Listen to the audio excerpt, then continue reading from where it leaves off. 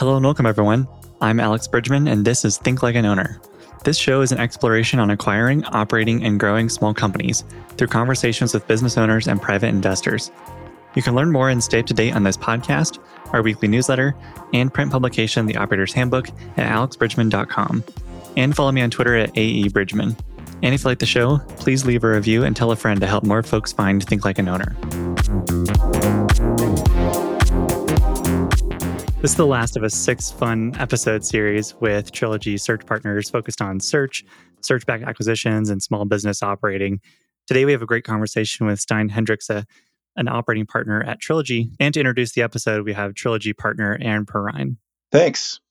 This series has been really fun to do, and we're delighted that even though this completes our series, Alex will get to continue to do this together along with another great investor in this space. And I know we're both looking forward to talking more about that soon. Yeah, super excited for that series. So we think, a great guest for last. Stein has worked with dozens of companies as an advisor, as a fractional chief marketing officer, and as a board member. And he clearly brought his notes for the discussion that you two had. I've personally learned a ton from Stein, both about big M marketing, as he calls it, strategic questions around positioning and pricing, but also about very tactical ideas for assessing and improving the marketing function in small firms. So we hope this will be a useful discussion, and we're so pleased you had him on. To learn more about Trilogy Search Partners, please reach out via their website at trilogy-search.com. I also want to thank our other sponsors, Hood & Strong and Oberly Risk Strategies. And now to our episode with Stein Hendrikse. We bought this data software business at my chief of staff role, and it's been a ton of fun learning more about it. But the SaaS world seems to be becoming a lot more familiar to the search world, it seems. Yeah, SaaS is, of course, the new business model, right? That's evolved in the last 15 years or so. And it's always important, I think, to separate the subscription part of the SaaS acronym and the software part. And I think the combo is even more powerful. The sum is much bigger than the parts. But both have been proving the last 20 years or so, longer if you count software, to be fantastic business models, right? Software is this magical way of creating value that scales without a lot of additional cost, right? Whether it's scaling human labor or scaling the ability to have materials in the right place in the right time, scaling operations and processes. So if you pair that up with subscription being a business model that is the best combo of long-term value creation for the person who's selling something. They sell something once and they keep getting, of course, paid for that same value proposition. But it also works in the other way, that now the client is actually going to be able to count on that the service provider is incented to keep improving the service, right? Or at least keeping it to be on par with any alternative. So a lot of people think of SaaS as, it's a great sort of just the economics, right? You get a client once and they keep paying you forever, or at least 6, 7, 8 years. It's a typical way to calculate lifetime value. But it also works the other way, right? It keeps the service provider on edge to constantly keep innovating and providing value. Because otherwise, so the premise of SaaS also means that you are able to invest a little more upfront in acquiring customers. So you spend more money on getting a customer because, we're going to get 7, 8 years out of service payments from this, which also means that your customer acquisition cost is going to be relatively high, which then means you have to make sure that you get that 7, 8 years of return. Otherwise, the economics don't work. So anyway, so SaaS is magical, I think, in many ways, but it is really because these two things in themselves, software as a magical ingredient to building value, and the subscription side of SaaS to make sure that that value scales over time, I think is really powerful. Yeah, absolutely. Can you walk me through some of the SaaS companies and marketing projects that you've worked on in your career? Yeah, there's so many. So I started in first half of my career, Alex, was at Microsoft. I started as a software developer turned consultant at Microsoft, helping large enterprise companies. And then at some point I moved into sales. At the moment at Microsoft was not really a sales organization, but we were starting to do business with large enterprise customers. And I became part of the global team at some point. I moved from the Netherlands to work at the Microsoft headquarters. And then I actually was asked to run marketing for the Microsoft Office products, which is, of course, one of their largest businesses, for small and medium business and for public sector, which was kind of new. Microsoft just sold these products more as a end user productivity tool, right? Word and Excel. And we were now saying, no, let's get serious about servicing businesses and the public sector. And so that was my first job at Microsoft in a real marketing role, in a global marketing role. And it was only a couple of years before SaaS became the de facto business model. So my team was part of the whole creation and launch of Office 365, which today I think is, I don't have the exact number, but I think it's the largest SaaS business in the world in itself, right? If you think of an actual product, not necessarily running something like AWS, but an actual product that people use. So that was the first. And then I left Microsoft at some point after being there for the first half of my career to go do startups myself. And I'll talk probably more later why that is so fun in itself. But then I ran a couple of SaaS businesses, founded a couple. And then now I've been working with CRM companies, ERP, accounting software companies, a lot of SaaS businesses also that are acquired by searchers, Alex. They're either started by an engineer who found a problem that they've found worthwhile solving, or you find a subject matter expert who attracts the right talent to actually do the technology.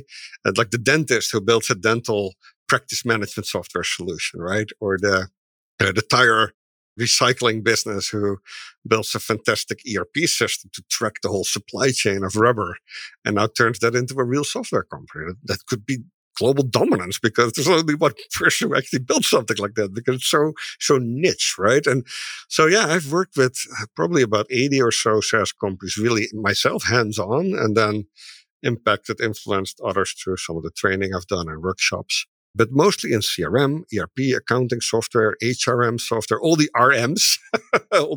There's just so many because what happened in the last 10, 15 years is a lot of those became special. You have accounting software for certain sub-verticals, right? You have CRM software for all these different types of business problems. And so yeah, that's really my niche now the last 10, 15 years to work with a lot of software companies who are in any of these B2B solution categories. And when did you start working with search funds, and what made you excited about the intersection of software and search funds?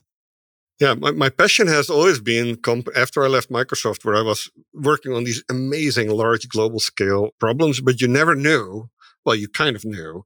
You knew that would have happened without you as well, right? So you never really knew what did I personally really contribute. So when I left Microsoft, I gravitated all the way to the other side of the spectrum, including doing some garage-style incubator things, but that wasn't that fun for me because my experience was just not as applicable there. So I landed on companies that are between a couple million and 15, 20 million ARR, which is where there's still a lot of, break it or make it kind of pivotal moments, right? You scale or you fail. And it is because of you that happens, right? Because you're there or you're helping an owner or a founder, you have this amazing impact and ability later to either blame yourself or celebrate the success that you had.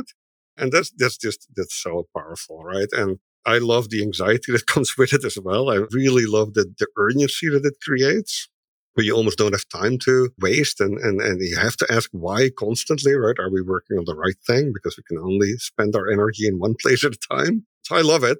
So search became a very logical expansion of that. So Aaron at Trilogy and I met, I think, about 5 years ago.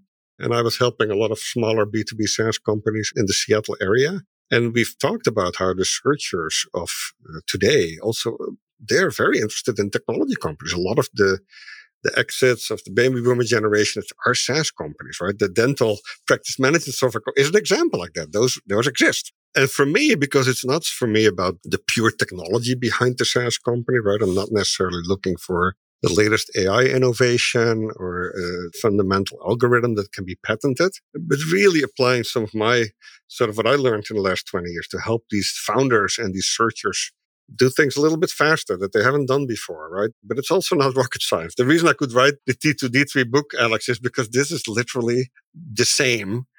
90% of this is the same for every B2B SaaS company who gets started, right? The nurture campaigns that you need to run, the things that people are looking for on your website, type of sales materials that you need to equip your first sellers with, right? It's all the same. So when Aaron and I met, he basically described the journey of a searcher, especially when a lot of the initial deal thesis is based on growing the sales and marketing capability, doubling down on the fact that these companies have really achieved product market fit, right? They grew for 10, 15, sometimes 20 years without any significant investment in customer acquisition. It's partly because they found real product market fit. The product sold itself or the service, right? And customers tell each other, etc. So it's a very logical conclusion that if you pour some fuel on that you kind of know where to pour the fuel. It's relatively easy for those companies to answer the question, what does an ideal customer profile look like? And then when you add capital to that and you add search sort of IQ and the searcher coming in with a lot of new energy, it's easy to then make sure that you point it in the right direction and really achieve that sort of growth potential. But because most of it is marketing and sales and sometimes customer success related, those are also functional areas that both the original founders of a company, the owners, the sellers, but also often the searchers don't have a lot of experience in. And because none of that is rocket science, it is kind of helpful to have a playbook to, kind of just, hey, do these 10 things and don't do these other 12, right? That's even more important because these companies are small. You can't do everything. Anyway, I digress a little bit, but yeah, that's how Aaron and I met. And yeah, we got excited about working together and I became part of the Trilogy team. And I think half of what I do is with search companies, often more, but at least half. Yeah.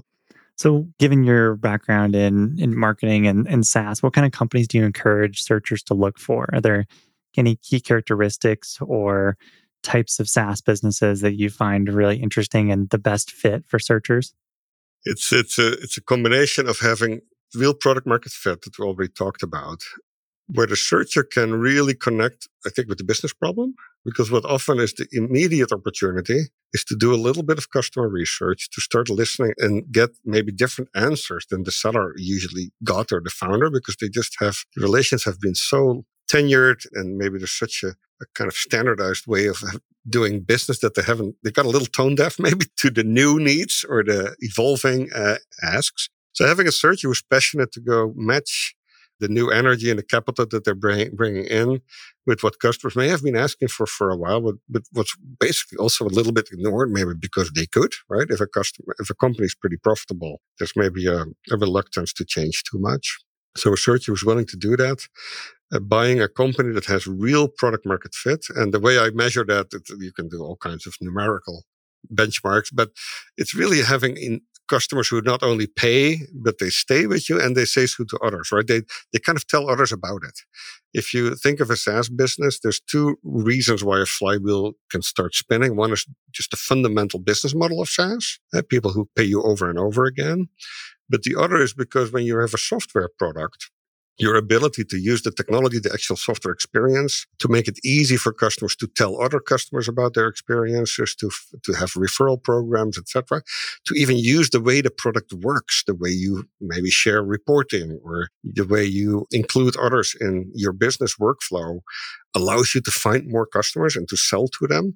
All those things make it an ideal sort of product market fit test case. And if you have achieved that, and I have an article that says like these 10 milestones to kind of know if you have really achieved product market fit, it's a perfect case for a searcher.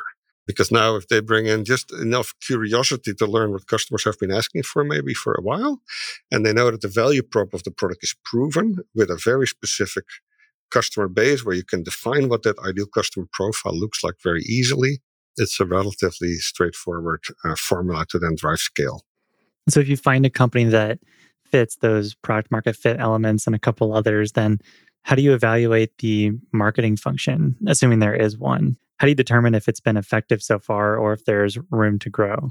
Yeah, there's a couple of things that I look at first. It's really important that you talk about your customers and not about yourself. And you can test this, whether it's an email or the website. You go to the website, and especially technology companies it's very predictable. 9 out of 10 times, you'll see most of the content on the homepage to be about themselves. Look at this great product. Look at these 5 things it does. Look at these 12 other things you can do with it, right? And we haven't even started to talk about these new things we're working on. And it's all about them. And just seeing that there's enough value there that they have a real solution, but they just haven't learned how to tell the story correctly, that's a fantastic opportunity. Just flipping that around and having customers tell the story on behalf of these companies, right? Showing the customer logos and their faces and what they do with the product and the solutions. Amazing upside. The second one is, are they able to articulate what their ideal customer profile looks like? Is it a relatively straightforward, but also small part of the market that is so well defined that it's also easy for you to say, this is where we will focus our marketing and sales efforts, and we're not going to be distracted by all these other opportunities. You and I touched on this earlier, this notion of people having a hard time saying no to things, right? I mentioned that when we were cavemen, we wouldn't say no to food that walks in within eyesight, right? We would go after it. And that's the same with a lot of small business owners, right? If you have to make payroll every month, it's very hard to say no to these 5 other opportunities that walk in the door, that come on your website, and they may not be the perfect fit. So you're going to have to jump through a couple of hoops, but you still want to service them because it's money, right? They're planning to pay you. And so if you find a small company that has a marketing opportunity to double down on a really clear ideal customer profile, great fit. What other things do I look at? Just the digital marketing footprint, looking at how much of their customer base came it's called inbound, came because they knocked on the door of the business, right? They found them online through a search or through a referral or through a word of mouth, versus how many of the business is generated by the founder or the owner or some other people in the team having to really knock on doors and drive the business by spending calories on it. And maybe not only just knocking, even inbound if you have to pay for advertising, right? Things like that. So finding out if there's 1 or 2 ways that new customers get acquired that is relatively predictable, because then you can add a couple of other growth levers.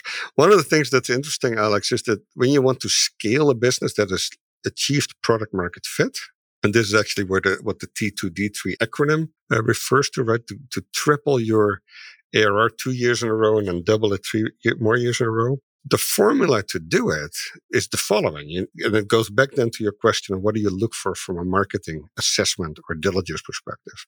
But to scale, you need to do 3 things. You need to diversify the demand gen channels. So it doesn't really matter if a successful company that's been in business for 20 years has done a great job organically having people find them online, or they have a fantastic partner model where they have a channel that sends customers their way, or they have a great way to find customers every year on a certain set of events. Any of those is fine. But you'll have to diversify that. You have to, in addition to those 1 or 2 demand gen channels that work, you need to find 3 or 4 others. And of course, the cool thing is when you have a clear definition of what your ideal customer profile looks like, you can then double down on some other marketing channels that you haven't explored yet. A paid search, or maybe do a sponsorship of a certain media where you know your audience hangs out, right? So, but that's number 1. Are you able to diversify the demand gen channels? And that's the first ingredient for a scale formula. The second part is to add capability to retain your customers, but also monetize them. So a lot of these businesses have been very good at customer retention, right? That's often one of the criteria that a searcher uses to find a healthy business, right? Are they able to retain their customers? The growth lever that you then put on top of that is, can I monetize those customers? And it starts with simple things like, hey, usually these companies haven't raised their prices in years. Did raise the price. And there's 20 other examples of how you can monetize your customers by cross-selling, upselling, turning some of maybe the great customer service that you've provided for them or professional service into selling that as part of your product packaging, right? And so number 1 is diversifying demand, and number 2 is retaining and then also monetizing your customers. And then the third one, and that goes at the heart of really focusing on marketing and sales as functional areas, which is often new for these companies, is to optimize conversion, the conversion of interest and eyeballs, etc., into actual paying customers. And that's usually relatively mechanical, like inspecting what does the funnel actually look like? When someone sends us an email, is someone actually replying to the email? When someone talks with someone in a sales conversation, does the salesperson have the right materials? Are they able to actually sell the customer the right things? Are they able to qualify correctly so they're not spending time on 10 leads that may not be a good fit for what we do anyway? So it's kind of these 3 things, right? Diversifying demand gen, optimizing your both retention and expansion or monetization of your existing customer base, and then optimizing the conversion of your commercial funnel, both in marketing and in sales, etc. And so in your diligence to look at, is there a go-to-market opportunity here? Is the foundation strong? You kind of look for those three things and see if the ingredients, like an ideal customer profile, are strong enough for you to then double down and do any of these three at scale. Yeah, diving into pricing a little bit more, are there any early CEO mistakes made with pricing or opportunities to improve in some way? Yeah, pricing is a very interesting thing. We can have 5 podcasts on the topic alone. So first of all, every company, especially when they deeply care about their customers, and that's often the case when a searcher finds a good business to buy, that is based on phenomenal customer loyalty and great sort of relationships with their customers. And almost by definition, Alex, those products and services have over time become underpriced. Because what do businesses do as they grow? They become more credible at what they do. They become bigger, so they're able to service their customers better. They innovate their products and their services. Those products and services become more valuable. And then inflation also catches up with us, especially the last couple of years. So by definition, we always kind of raise the price.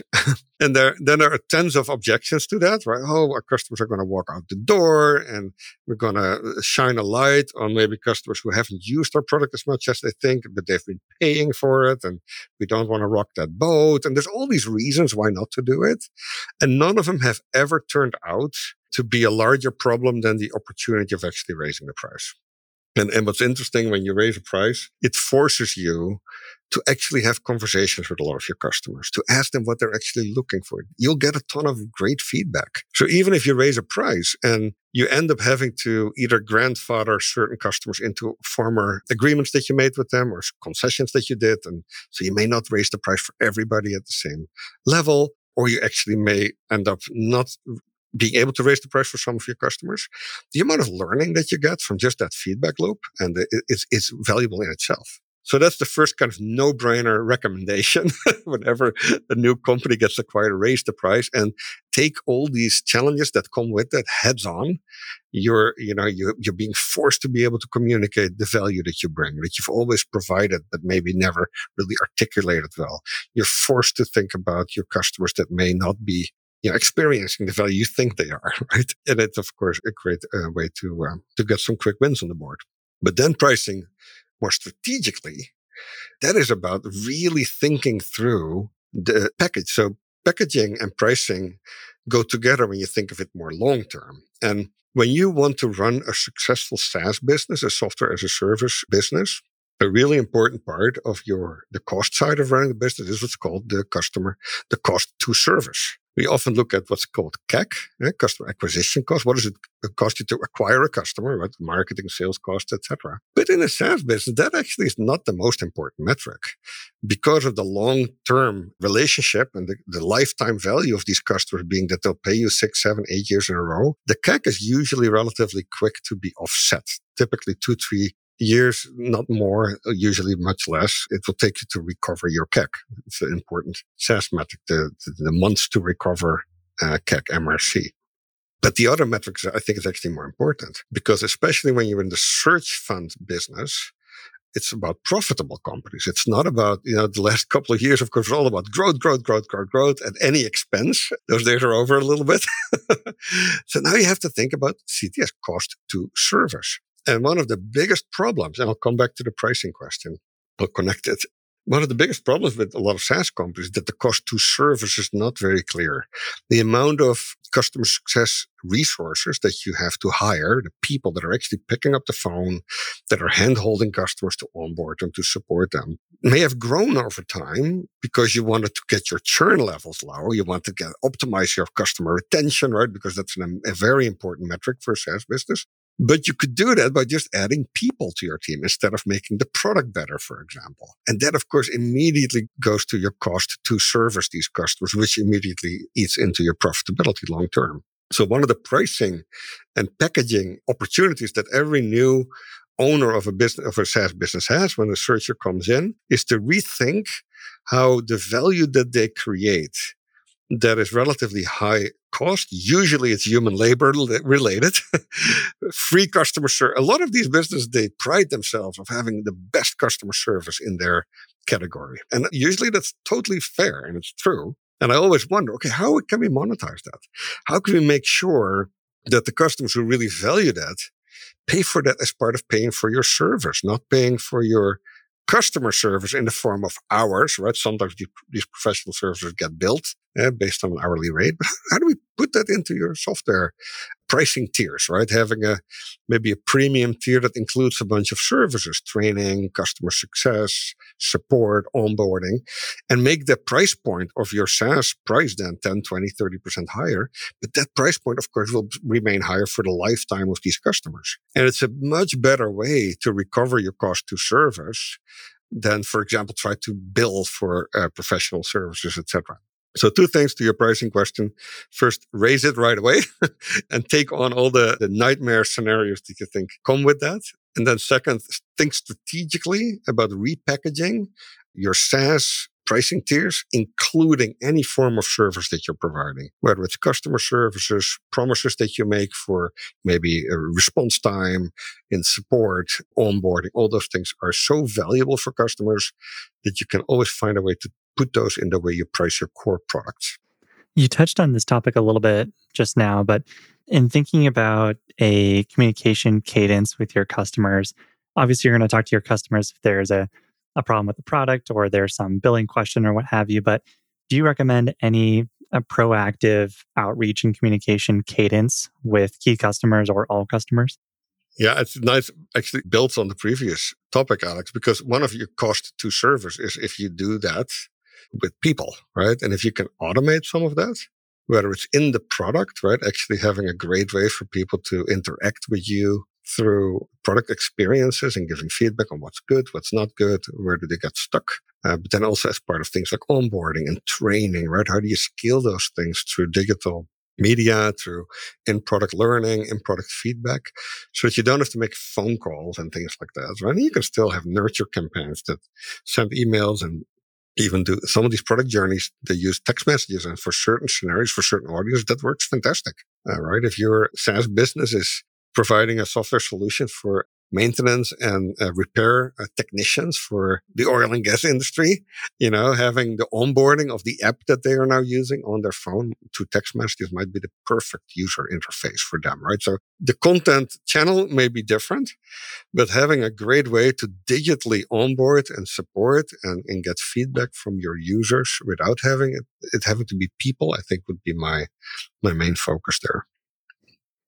What about if you're a kind of the new CEO and you want to have that ongoing communication with customers, but in a way of learning about their use of your product and developing kind of key relationships with top customers? Is there any kind of recommended cadence or something that the CEOs should do within the first 100 days or 6 months of buying the business? Yeah, absolutely. There's this interesting rule in psychology, Alex, that the best way to make a friend is to ask someone for help and not offer help, but ask for help. And so when you come in, especially when you come in as the new owner, the opportunity for you to ask your customers genuinely for input, feedback, what's going well, what's not going well, etc., is amazing. And you need to capitalize on that. And of course, the most common way to do that is with some form of a survey. And there's many ways to do that really well. From just general questions to really specific things like a pricing survey, what would you be willing to pay for, etc. But the other thing, I think, when you think of real voice of the customer, VOC research, that a lot of searchers actually do, even as part of diligence, right, before they acquire a business, asking customers just genuinely what's been valuable for them, how is the product driven downstream impact, how do they measure tangible results, how do they maybe defend the investment in your solution to their stakeholders. It usually leads to very good content that also allows you to turn into blog articles and content for your marketing purposes. So when I meet a searcher, especially when they have already acquired the business, and I hear about these 30 or 40 customer interviews that they did as part of, I'm always so disappointed if we didn't get an opportunity to turn some of that into marketing materials, because it is amazing how many of those customers, even if they're not 100% happy, are totally willing to help you as a business to be successful. So if you then ask, hey, can I use some of these insights to turn them into content or a blog article or a nurture campaign for our other clients, because the other clients could actually benefit from what you just shared with us, you usually get a positive response. So when a searcher comes in, yeah, absolutely use that. Asking for help is a great way to make friends to do that, right? Whether it's in the form of a survey or interviewing your customers.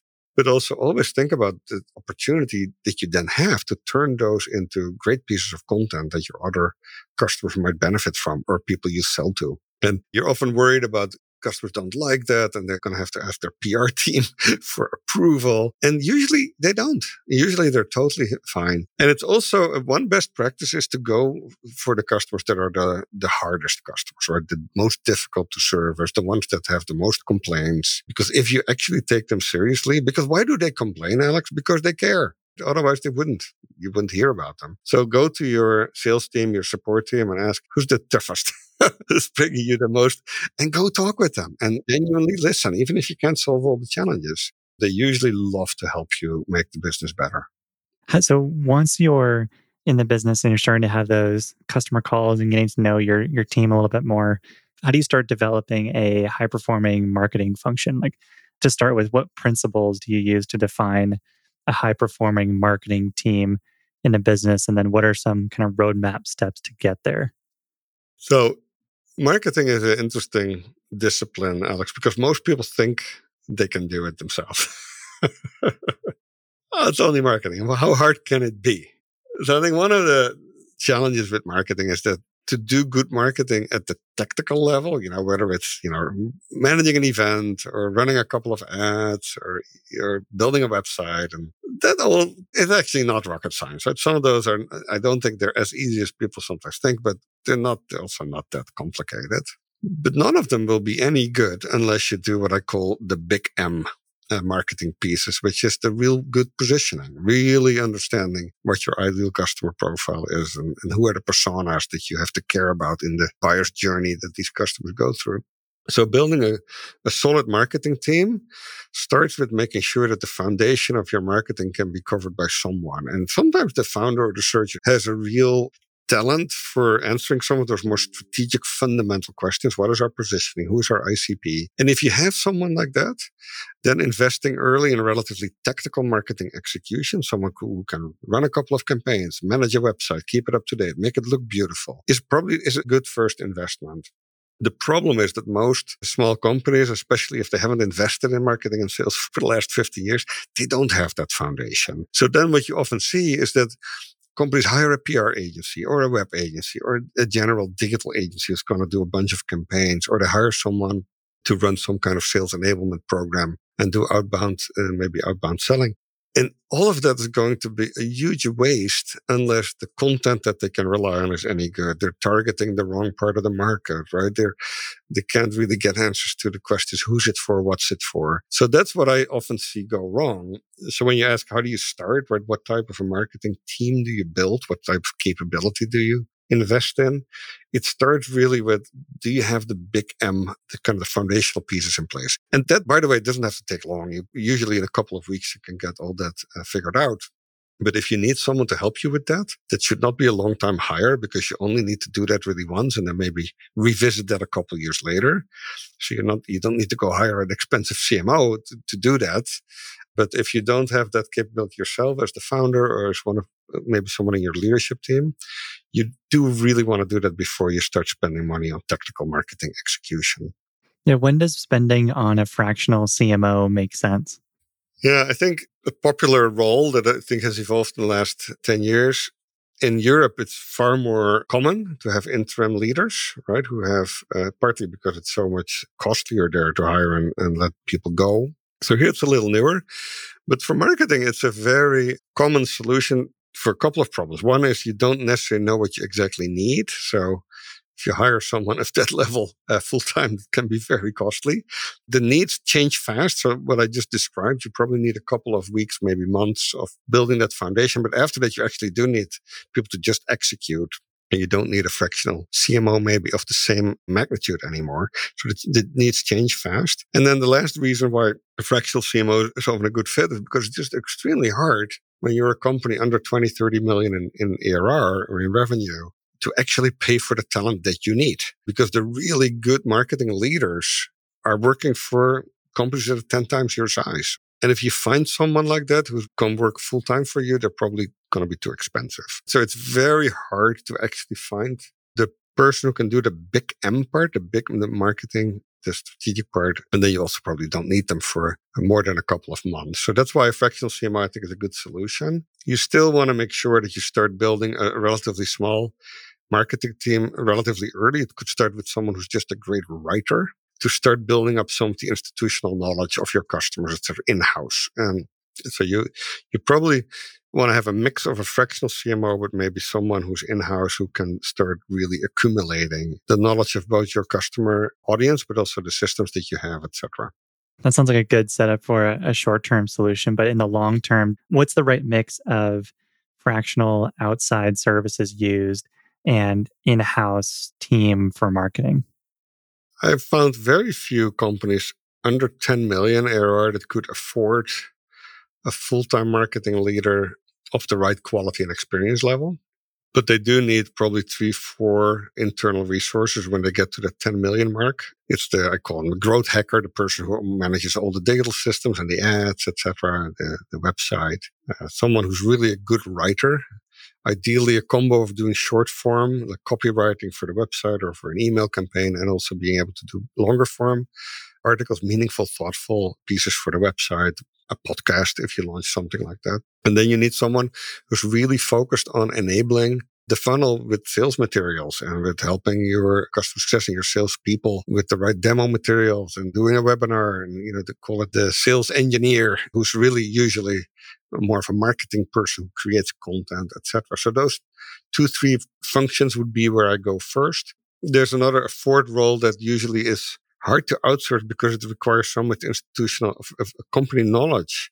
But it's also hard. It's not a real full-time role either, but it's a real product marketing resource who thinks strategically around pricing and packaging and things and positioning. That's the trickiest because you usually don't have a full-time need for someone like that. But just like with the fractional CMO, you kind of need someone who's done this before, who knows what they're doing. Where the digital marketer and the writer and the sales engineer, you can groom them yourself a little bit with the right adult supervision. But yeah, the mix, when you go from a couple million to 10 million, is probably hiring 2-3 people over time in those categories that I just mentioned and keeping a fractional leader up till maybe the $8-9 million point is fine. And then at some point you will have to go find someone full time. Ideally, as you hire your first 3-4 marketing team members, one of them really becomes a potential leader to take over the role and become your first director of marketing.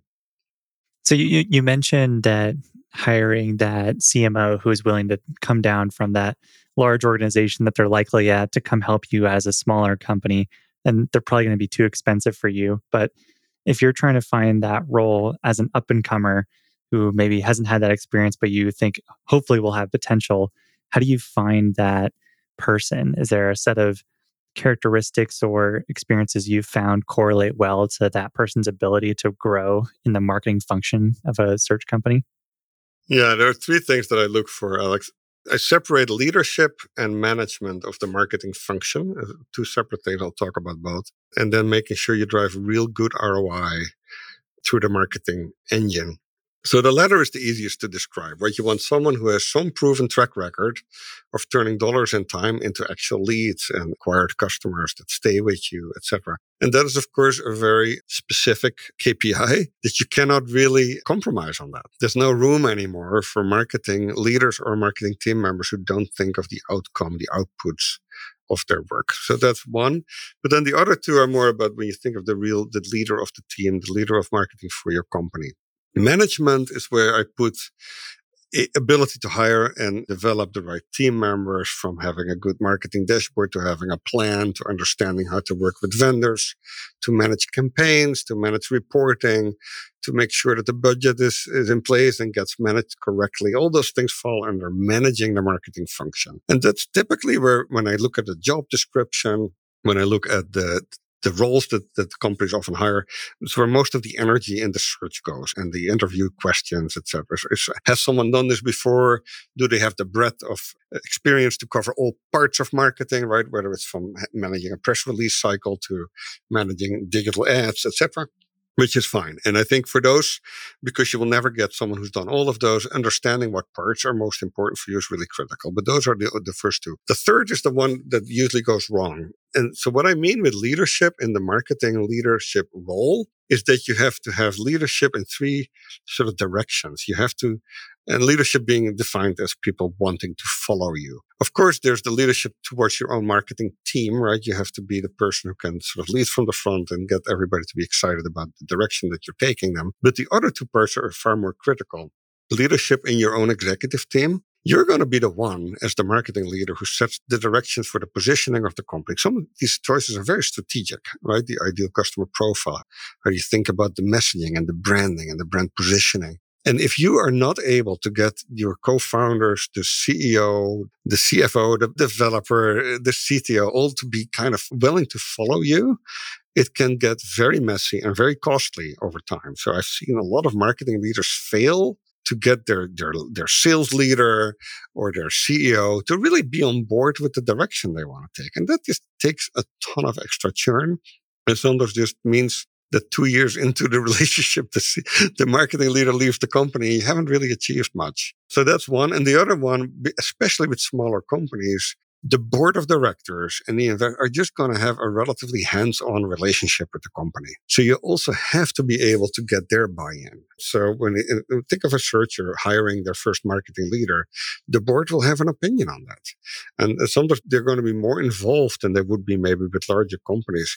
So for a marketing leader, a CMO, to have an ability to get followership with the stakeholders outside of the company, right? Board members, investors, etc., is really, really helpful as well. And that's, I think, that leadership category that last is where I often see the biggest challenge, and where sometimes a fractional CMO just brings more credibility, and it's easier for people to trust that she or he will take them in the right direction.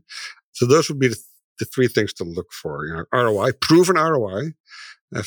Can they tell just a simple star interview process? Can they describe the situation, etc., and the activities that they deployed, and a result of a situation where they were in, where they drove real ROI, that was where they had made that impact, and then describe how they would manage the complexity of the broad marketing function that is just by definition very diverse, but then also an ability to gain followers in both their own team, across their leadership team, and then the stakeholders, board members, etc.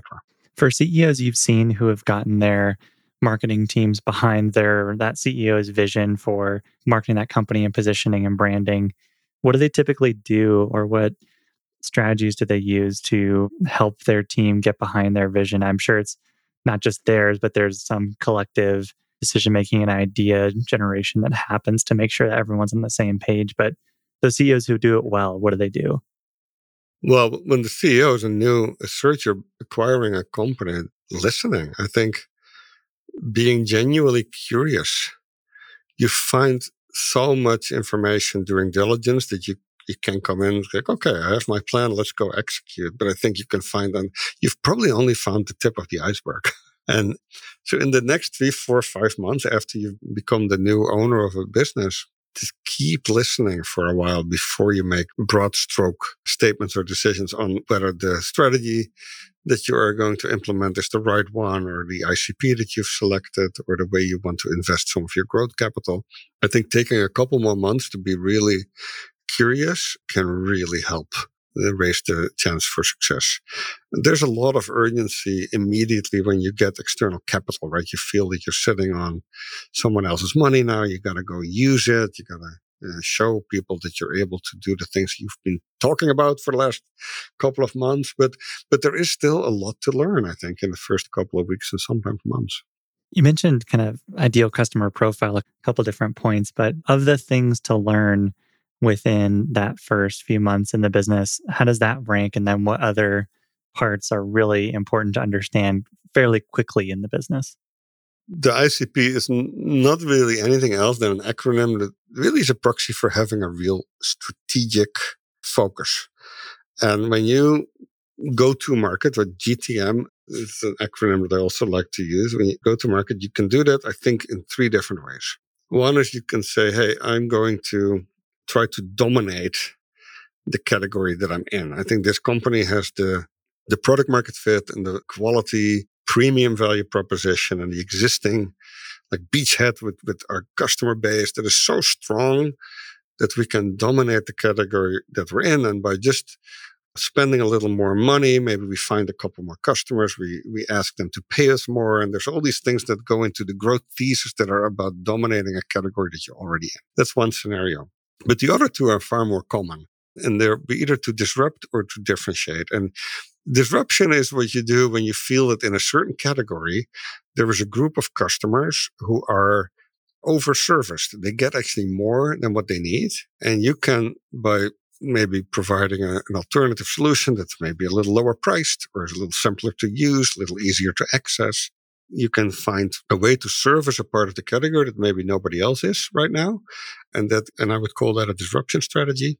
And for that, you will not necessarily have the same ICP, ideal customer profile, as for a domination strategy. Right? Domination is much more what do our current customers look like, the ones that pay us the most, that are the happiest, that have the best net promoter scores, that are the referring other customers, right? That's kind of for your dominate strategy. For disrupt, you got to kind of say, hey, there's a small group of customers maybe that we already service that are paying actually too much, or they're getting too much from it. And they actually don't need that, and they're over-serviced. And if we can focus on them and give them a fantastic value proposition, then we can unlock a whole bunch of other market segments that are also over-serviced. That's disruption. Then the third one, differentiate, is you are in a category where you feel that some of your customers actually have specific needs. And you can call them premium requests, right? Things that are actually very valuable for them that nobody is providing right now. A certain capability that is unique for maybe a problem that a smaller group of customers is trying to solve, or a certain part of the market that has policy or regulatory requirements that you can uniquely solve for, but it's a premium feature. It's something that not all your customers need. And then doing that means you have a new point of differentiation, which means also, to our earlier discussion, you can raise the price a little bit because of that. That could be your strategic focus, your go-to-market play, which then means that your ICP is actually smaller, your ideal customer profile, more tight than maybe the customers that you service today. You grab a subset of them and you say, hey, there's this smaller group, let's say 25% of our current customer base, that needs something extra. And we're going to invest in it, we're going to build that. And sometimes it's not even building a new capability. It could just be the way you position yourself, that you're very focused on a certain niche category in the way you talk and the content that you produce. So those would be kind of my thoughts when I talk about ICP so much. Your ICP is kind of a reflection of what strategy you're going to follow. And then it's also really important, Alex, that an ICP, and the same goes for personas, by the way, is really practical. It's really usable and useful. It's not that, when you think of a persona, it's not describing like the mom who picks up their kids from soccer practice at a certain time.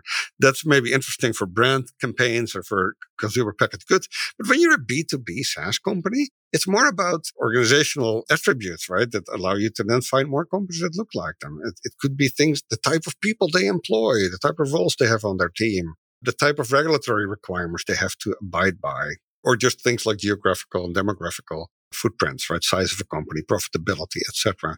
But I think having a great ideal customer profile is a fundamental strategic first step to then be able to have the right content, the right campaigns, hire the right salespeople, have your product strategy match what these customers need. And then, of course, go listen to them, go talk with those type of customers and see what they need. So once that ICP is developed, how do you develop an effective outbound campaign? My favorite subject. So outbound, let me tell you a story, Alex. When I came to the US, I'm from the Netherlands. We moved here in 2004, about 18, 19 years ago. we bought a house here. We live in Seattle. We bought a house in the area here, and there's a lot of trees. And we had a tree hanging over our garage. And so we lived here for about, I think, 6-7 months. Someone knocks on our door. We weren't home. My wife and I weren't home. So our son opens at 8 p.m. at night or something like that. And it was one of those services who provide tree cutting, pruning services, right, for a landscaper who's specialized in tree maintenance. My son has no decision-making power. So, of course, after some nice words, he closed the door. But this company was smart enough to hand him a flyer and say, hey, this is who we are. And so what happens, a couple months later, my wife is looking at the garage and there's branches is sticking out. And she remembers that my son grabbed that flyer. And we call this company and they become our service provider for many, many years to come. What did they do? And this is the analogy with your question on outbound knocking on doors, as I like to call it. If you have a good ICP, if you know what your ideal customer profile looks like, and in this case, not just houses in the Pacific Northwest, but houses in the Pacific Northwest that have maybe a tree branch hanging over the garage, right? And if you can identify those, then your targeted knocking on the right doors is a critical first step. And the amount of lists that are being used, that are being bought from things like Zoom Info, etc., that are just not very good quality is amazing. And a lot of money gets wasted on that, both on the data, but also then on the efforts to knock basically on the wrong door. So to be extremely precise in the ICP is step number one. And I'll come back to that in a sec. How can you be precise in your ICP?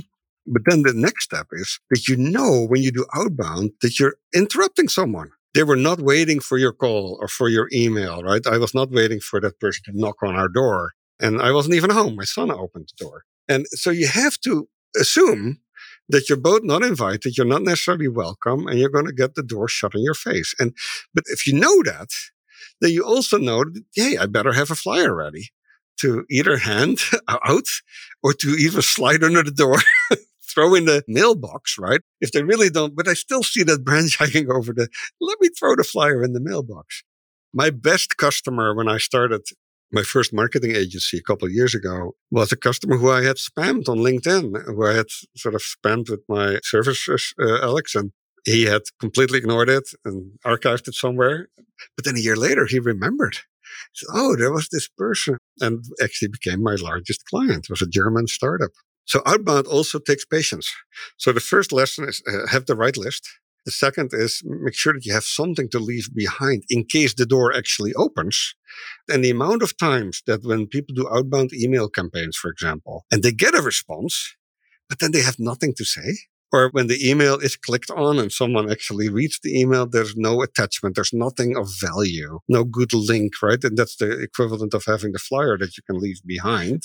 So those are kind of two ingredients for a good outbound email campaign. There's a third, but let me first finish on the targeting. So a good ICP profile includes what I like to call filters and signals. Filters are the things that you use to filter out any of your TAM, your total addressable market, that you just cannot service, right? And that's how you go from TAM to SAM, the serviceable part of your addressable market. And you just have to be really honest with yourself. Customers who are in certain parts of the country or of a certain size or speak a certain language, just don't bother, right? And take them out of all your list, and having a really crisp set of filters where you're really honest with who can I really service to a point that they will be satisfied with my products and services, etc., is really critical. But then you add signals, and signals are those things that you use to just differentiate who you should prioritize. So you're not necessarily filtering any of these prospects out or suspects when you're doing outbound campaigns, but you use a signal that, for example, is about maybe, again, geographical location, where you say, hey, if they're in a certain metropolitan area, they're just going to be easier to service than if they're not, right? So I use this signal to prioritize. If they have maybe done a recent investment, they have a press release about something, a news cycle that makes me think they're a better fit for us than maybe some other customers. And use those signals to really prioritize who do you really want to go after, your obtainable part of the market. So you go from the SAM, the serviceable addressable market, to the serviceable and obtainable market, the SOM, by using signals, because you only have so many resources. You have so much time in a day. Your team has a certain size, right? You cannot go after everyone. So that was targeting and then having something to leave behind. The third element to make an outbound campaign successful is that you have the patience, because you know that you were not invited. You were interrupted some. You have to be ready for the results to take a couple of months, right? If you're launching let's call it an account-based marketing campaign or an outbound mailer, if you expect results and customers to be converted in a month, you're going to be disappointed. Then you might as well not do it. But if you have the grit and the tenacity and the patience to wait it out for a couple, 3, 4, 5 months, you can now learn from what you actually, is the flyer that I send out any good? Do people like it? What do they tell me about it? Is my list any good, right? How can I improve it? Are my signals and filters? So having a certain level of patience, planning ahead, etc., is a big factor in whether you will get something meaningful out of this. It's like in a football game, the running game in American football. If you only do it for a quarter, you might as well not. But if you keep pounding and you learn and you understand where the holes are and you're willing to kind of wear down the defense a little bit, then suddenly in the third quarter, you're going to have some big runs that break, right? And it's the same with outbound and account-based marketing. I think when I see it fail, it's usually because the list quality is bad and the content is not very good that they leave behind. But guess what? You can improve on that. If you learn from the first couple of months doing it, you're testing your value prop. You're testing your ideal customer profile. But if you're not willing to learn, if you're impatient, then those two first things will never get better. Your targeting will not get better. Your content will not get better. And that gets to the final ingredient, that you have to be ready to cultivate this, let's call it digital relationship. When people click on the email, but they don't click on the link, or they open the email, they click on the link, but they don't stay on your website. All of those things are part of the journey that gets interrupted at some point, but it could also be picked up again later. So be ready to make sure when someone comes on your website, they now have a cookie. You can retarget them with ads, right? If they opened up your email, but they didn't click on the link, you can email them again because maybe you actually piqued some interest, but the content of the email wasn't good enough. Also, one last note on this. Sorry, this is one of my passionate topics, Alex. Email is, by definition, you and I experience this every day. We get too much email, right? So we're not going to read everything. We're definitely going to miss things. So when people don't click on your email, but they also don't tag it as spam, they might just have missed it. They might just not have gotten to it, right? So this rule of that a lot of marketing and direct mail agencies will tell you about it, that you have to do 6 or 7 touches. It's true. And it's based on that, because even if you email someone 3 times, they might still be in, they just might have missed your email. And the 4th time might be the one time that you hit it at the right time of the day, the right part of the week. And they actually see it, right? So that's the other part of this kind of tenacity and grit, that don't worry, don't think of yourself as too much of an imposter or feel. I mean, if you do outbound, you should feel guilty because you are interrupting people, but you might as well then stick to it, right? You might as well try to do it well instead of doing it half. Why do you feel like it's so hard for small businesses, or so rare that you see a great outbound marketing campaign in small business? Because I don't think people take the time to understand their audience, like take the time in the neighborhood to look at which houses have trees that hang over the garage and where can I really add value. I believe if you interrupt people, if you do outbound, but at the same time, you make sure that your content is fantastic, that you've really thought about who you target, that you really make an effort to provide value, then I think it can go actually extremely well. Because now you're suddenly interrupting people who don't have time to think about this problem, but it is a real problem for them. If you actually show up on the doorstep with a real solution, you've been thoughtful about who you target, you have a relatively low friction way for them to engage with you, then I think it can be a runaway success. And it can actually work really, really well. What have I not asked you so far that I should ask you, or you feel like I've missed? I think the topic on the CEO, the new founder, adding value.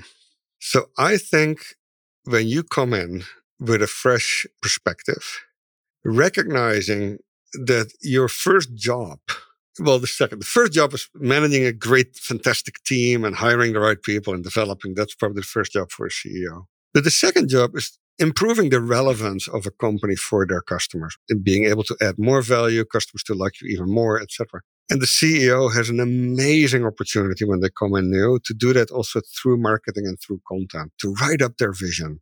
It's hard, writing up a press release that you would like to see 5 years from the Amazon methodology, or writing down a fantastic blog that really describes your vision for the company and why you think customers can benefit from what you're planning to do with the company. It is really hard. And I think a lot of CEOs will, in that sense, they'll kind of outsource that to either someone they hire but it's actually the part that you shouldn't outsource. You should really try to do that yourself. And it's tough. It's tough. And you can get, of course, help. You can get people to coach you in that. But forcing yourself to do that as a new founder, a new CEO, new owner, I think is really, really powerful. So that's another thing that I always think about when I work with a new CEO.